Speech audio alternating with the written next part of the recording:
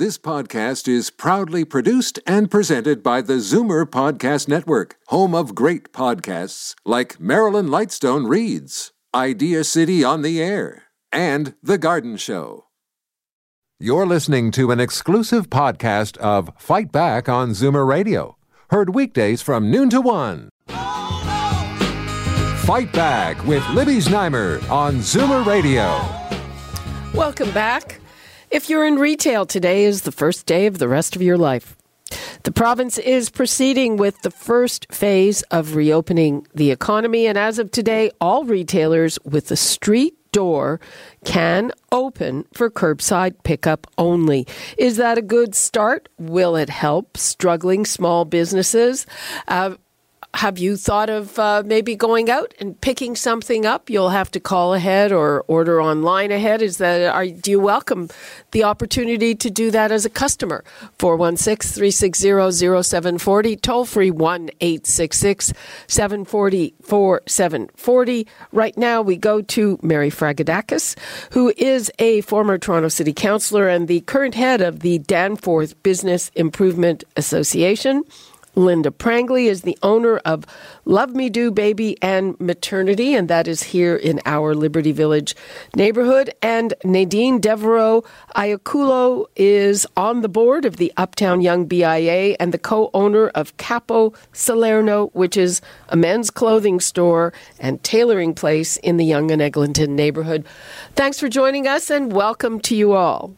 Thank you. Thank you for having us. Thank you for having us. Thanks for having us. Okay, let's start with Mary. So is this a good thing? Well, it's a good first step. I mean, we're not at stage one yet, but I mean, what today is really the formalization of what's actually been going on with small businesses anyways, because many of them had, as this thing has been dragging on, if you will, people had converted to online business, and some of them had started offering curbside pickup because they didn't want to send it out for delivery, or it's quite expensive. The Canada Post and the courier companies were bogged down and lots of delays, and also many of them felt that with cannabis being allowed to be sold online and then not being an essential service and then back as being sold online and also then having curbside pickup, many people felt that they were being disadvantaged in the small business world. So I think today is really the formalization of what's been going on for people in small business who are trying to survive. Yeah. Linda Prangley, does it work for you? We've actually been doing curbside ever since the shutdown first started. Our business, we offer breast pumps and other baby essentials. So that's what we've been doing. For the first while, we were actually encouraging people to take us up on our same-day delivery program. It's definitely a lot more work, and it was definitely a lot more expensive. But at the time, with so much uncertainty, a lot of people were very hesitant to even come out. And we also weren't necessarily comfortable with, we're just trying to minimize contact as much as possible. So, but yeah, we've basically been offering curbside from the beginning. Well, it's interesting to me because I saw a retailer in my neighborhood offering curbside, when I was in line for the grocery store or something. And it turned out that they were doing so, it was against the bylaws. So I don't know. That was interesting to me that until today, for a lot of retailers, they may have been doing it, but it wasn't actually legal. Yeah, exactly. So it was on the ministry website, there was a list of, type of retailers that can still be open. And fortunately, ours was one of them, just because we do provide medical devices and essentials. So that's why we were able to do it from the beginning. But yeah, for a lot of other businesses, especially for clothing stores, I can only imagine how difficult it must have been, to only be able to operate online and not being able to offer that extra bit of curbside service. Speaking of closing, it's still an issue because you're not allowed to actually have people in your store. Absolutely. You're still only able to do online. You're not allowed to have people come in, try things on, return things, exchange things. So, I mean, it's like I said, it's a first step, and it's wildly problematic when big stores like Walmart are allowed to be open. While they sell food, they also sell everything else under the sun, which disadvantages small businesses. Absolutely. Let's bring in Nadine Devereaux-Iaculo. Hello. Hi. So you are a clothing store and we are a tailor shop. So does this work for you? Well, it's, I mean, again, I agree with what the other ladies are saying. At least curbside pickup, it's a start. But for a business like ours, it is quite difficult because we do have the tailoring. My husband is an Italian tailor. So when we have our existing clients that, you know, they see pieces online or on our Instagram that they like, he can do tailoring because he knows what some of their alteration measurements would be. And then we can, you know, send it out as a delivery. But existing clients, that's where it gets new clients, that's where it gets a little bit difficult because if they do need alterations, I mean, it becomes a little bit more problematic, you know. And we've joked about what do we do? Do we do a makeshift change room, put it on the sidewalk, and, you know, allow something like that, which is completely unpractical.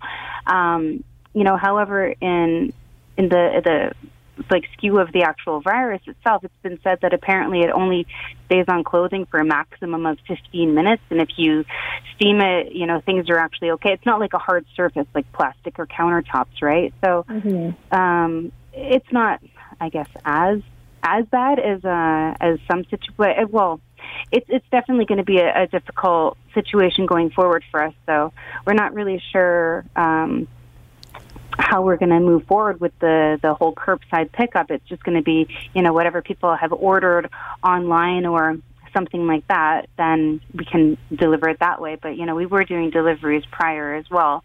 I mean, well, Nadine, I'm actually really curious when the medical officer of health actually does announce what the guidelines are going to be for how retailers in clothing and or shoes handle people trying things on, and how long, what are their recommendations going to be for how long that has to be isolated before somebody else can try it on. That's really like.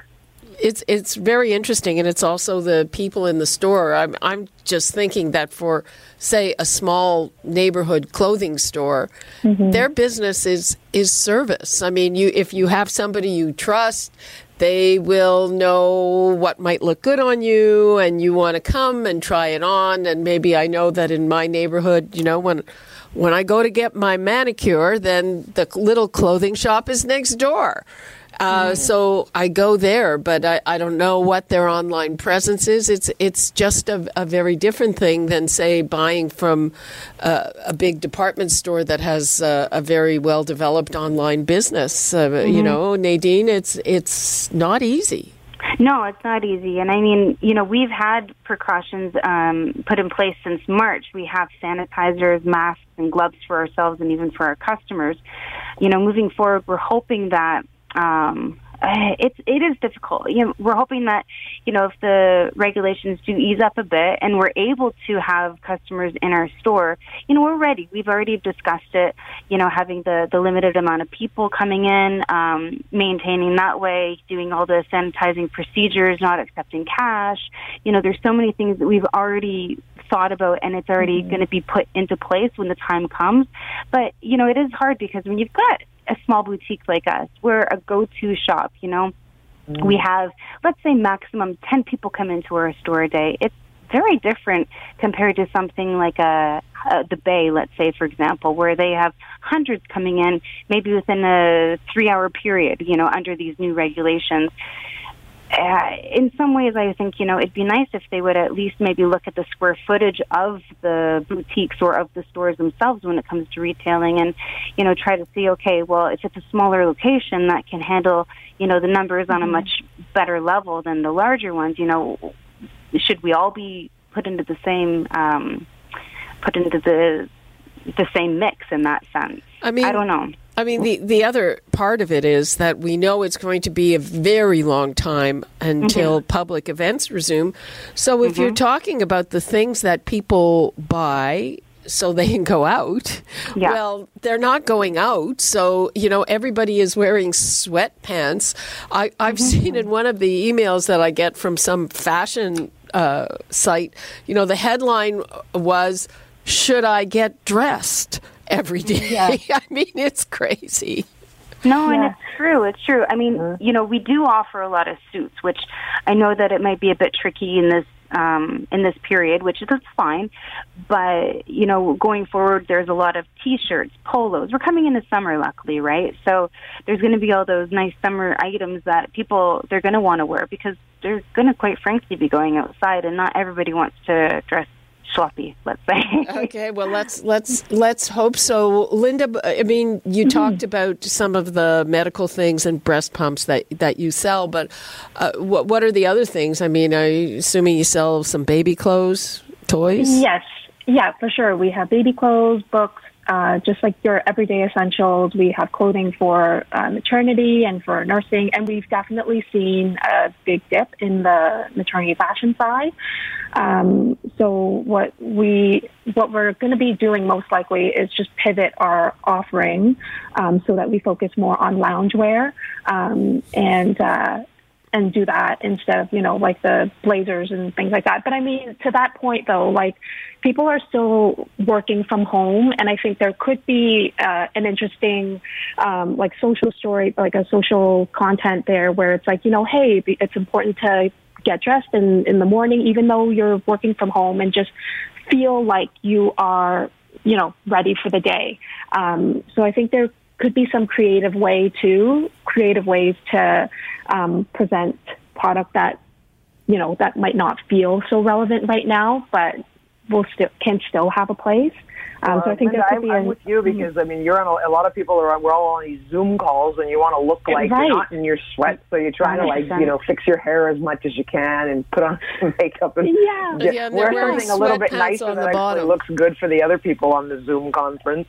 Okay. Yeah, and you also feel good too, right? Like you just there's that air of confidence when you feel are properly dressed and you have your makeup on or what have you, and you just feel good about yourself. So I think that's important. 100%. Hang on, everybody. People still want to look. They do still want to look good, even if it's we're in this like, let's say, isolation period where we're not really going out as much. But there's still going to be small dinner parties and things like that. They're going to still want to feel good. We are talking about the start of reopening the economy with three business people.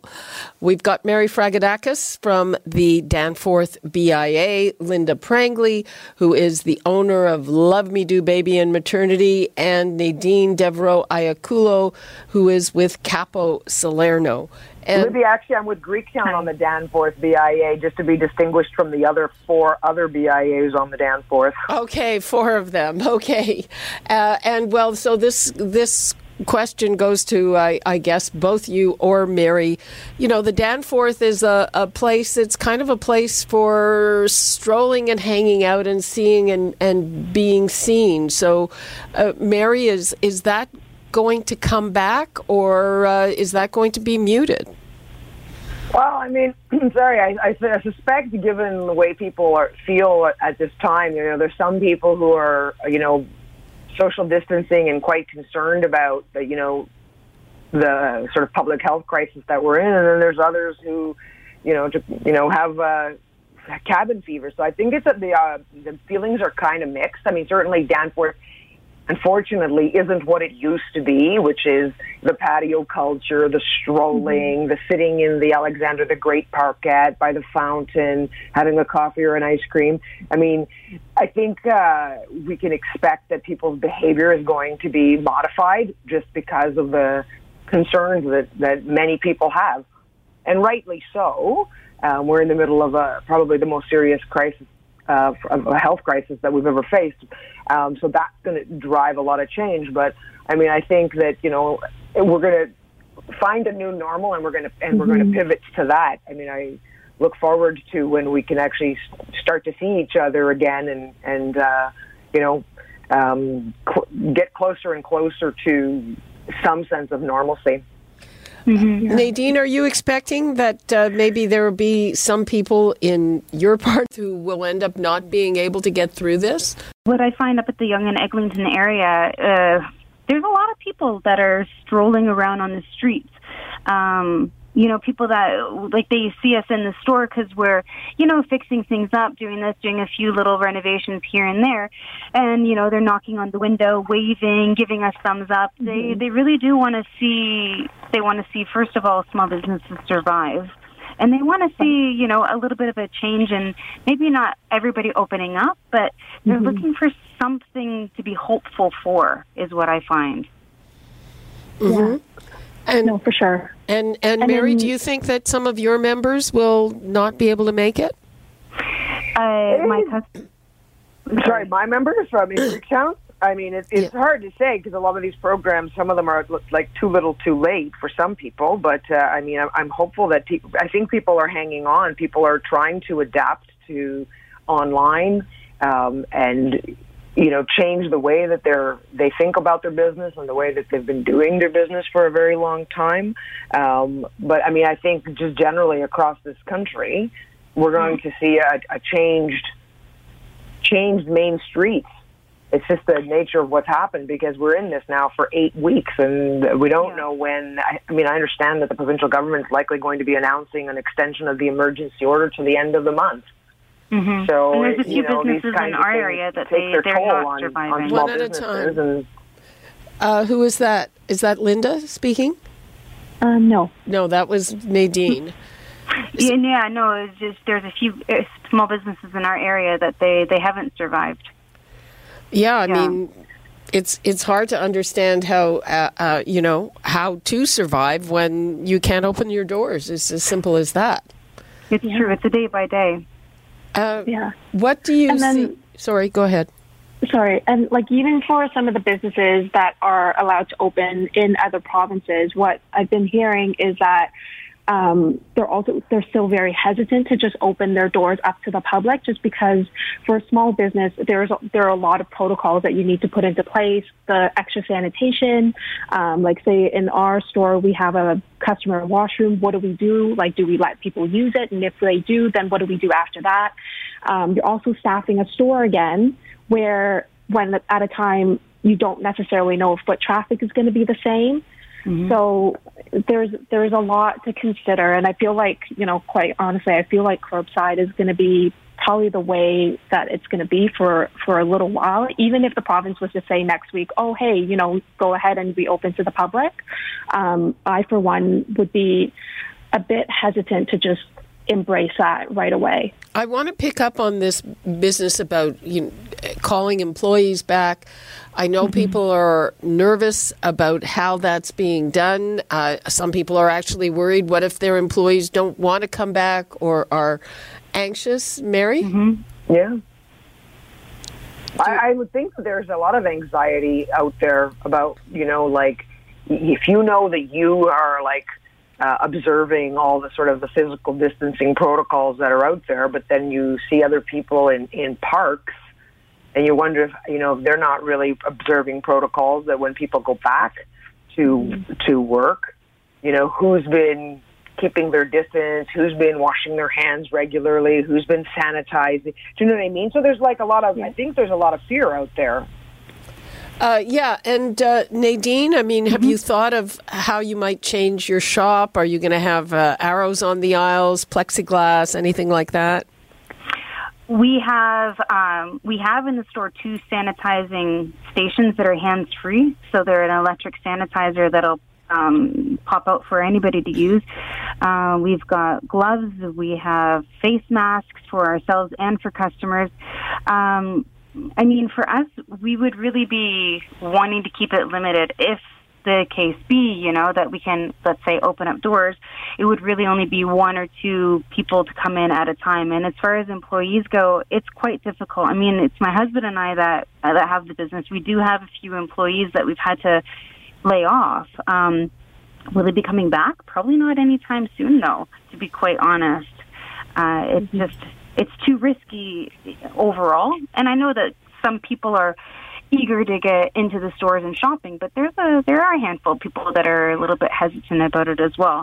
Nadine, I'm not sure how big it's Mary here. I'm not sure how big your store is too, but once the stage 1 starts, I'm thinking that they're going to still have to maintain separation distances from 100%. The staff to each other.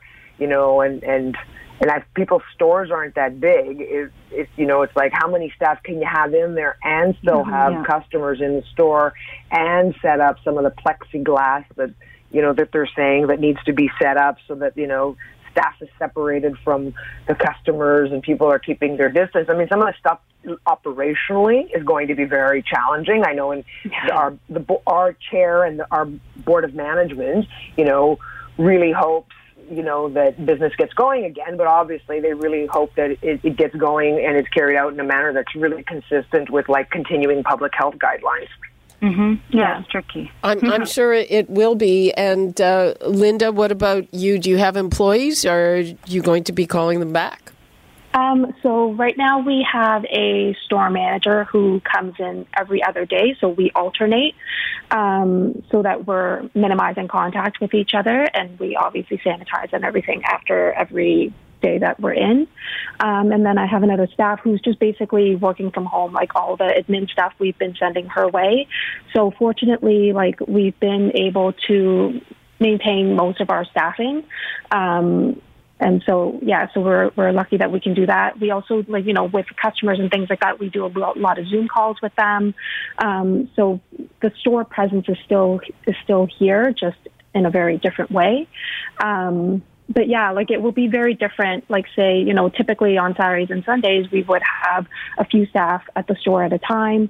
But I don't know how. I don't see that really happening anytime soon again. Okay, we only have a few seconds left. Nadine, 20 seconds. What would you like to leave us with? Oh, geez. Well, thank you for having me on the show. I hope everybody is able to survive this. Just, stay safe and do your part, and we can get through this. I feel really positive about it. And hopefully we can all meet together and enjoy some celebration after, right? I'm trying to stay positive. I really think it's the best method given this situation. Okay, and Mary, 20 seconds, please. Oh, yeah, no, I'm looking forward to seeing everybody on the Danforth again. I mean, I'm really excited to see people again and get back to some kind of sense of normalcy and with the businesses and the store owners and the clientele that we've enjoyed in the past. I'm looking forward to just sitting by the fountain and sort of taking it all in at some point. Okay. Thank you so much, Mary Fragedakis, Linda Prangley, and Nadine Devereaux-Iaculo. Thanks for joining us. And thank you. Thank you. Thanks so much. You're welcome. Yeah. Good luck, ladies. Thanks. Thank you so much. Thank you. Take care, guys. And that's all. Too. Okay. Bye. Bye. And that's all the time we have for today. You're listening to an exclusive podcast of Fight Back on Zoomer Radio. Heard weekdays from noon to 1. You're listening to an exclusive podcast of Fight Back on Zoomer Radio. Heard weekdays from noon to 1. You're listening to an exclusive podcast of Fight Back on Zoomer Radio. Heard weekdays from noon to 1. This podcast is proudly produced and presented by the Zoomer Podcast Network, home of great podcasts like Marilyn Lightstone Reads, Idea City on the Air, and The Garden Show.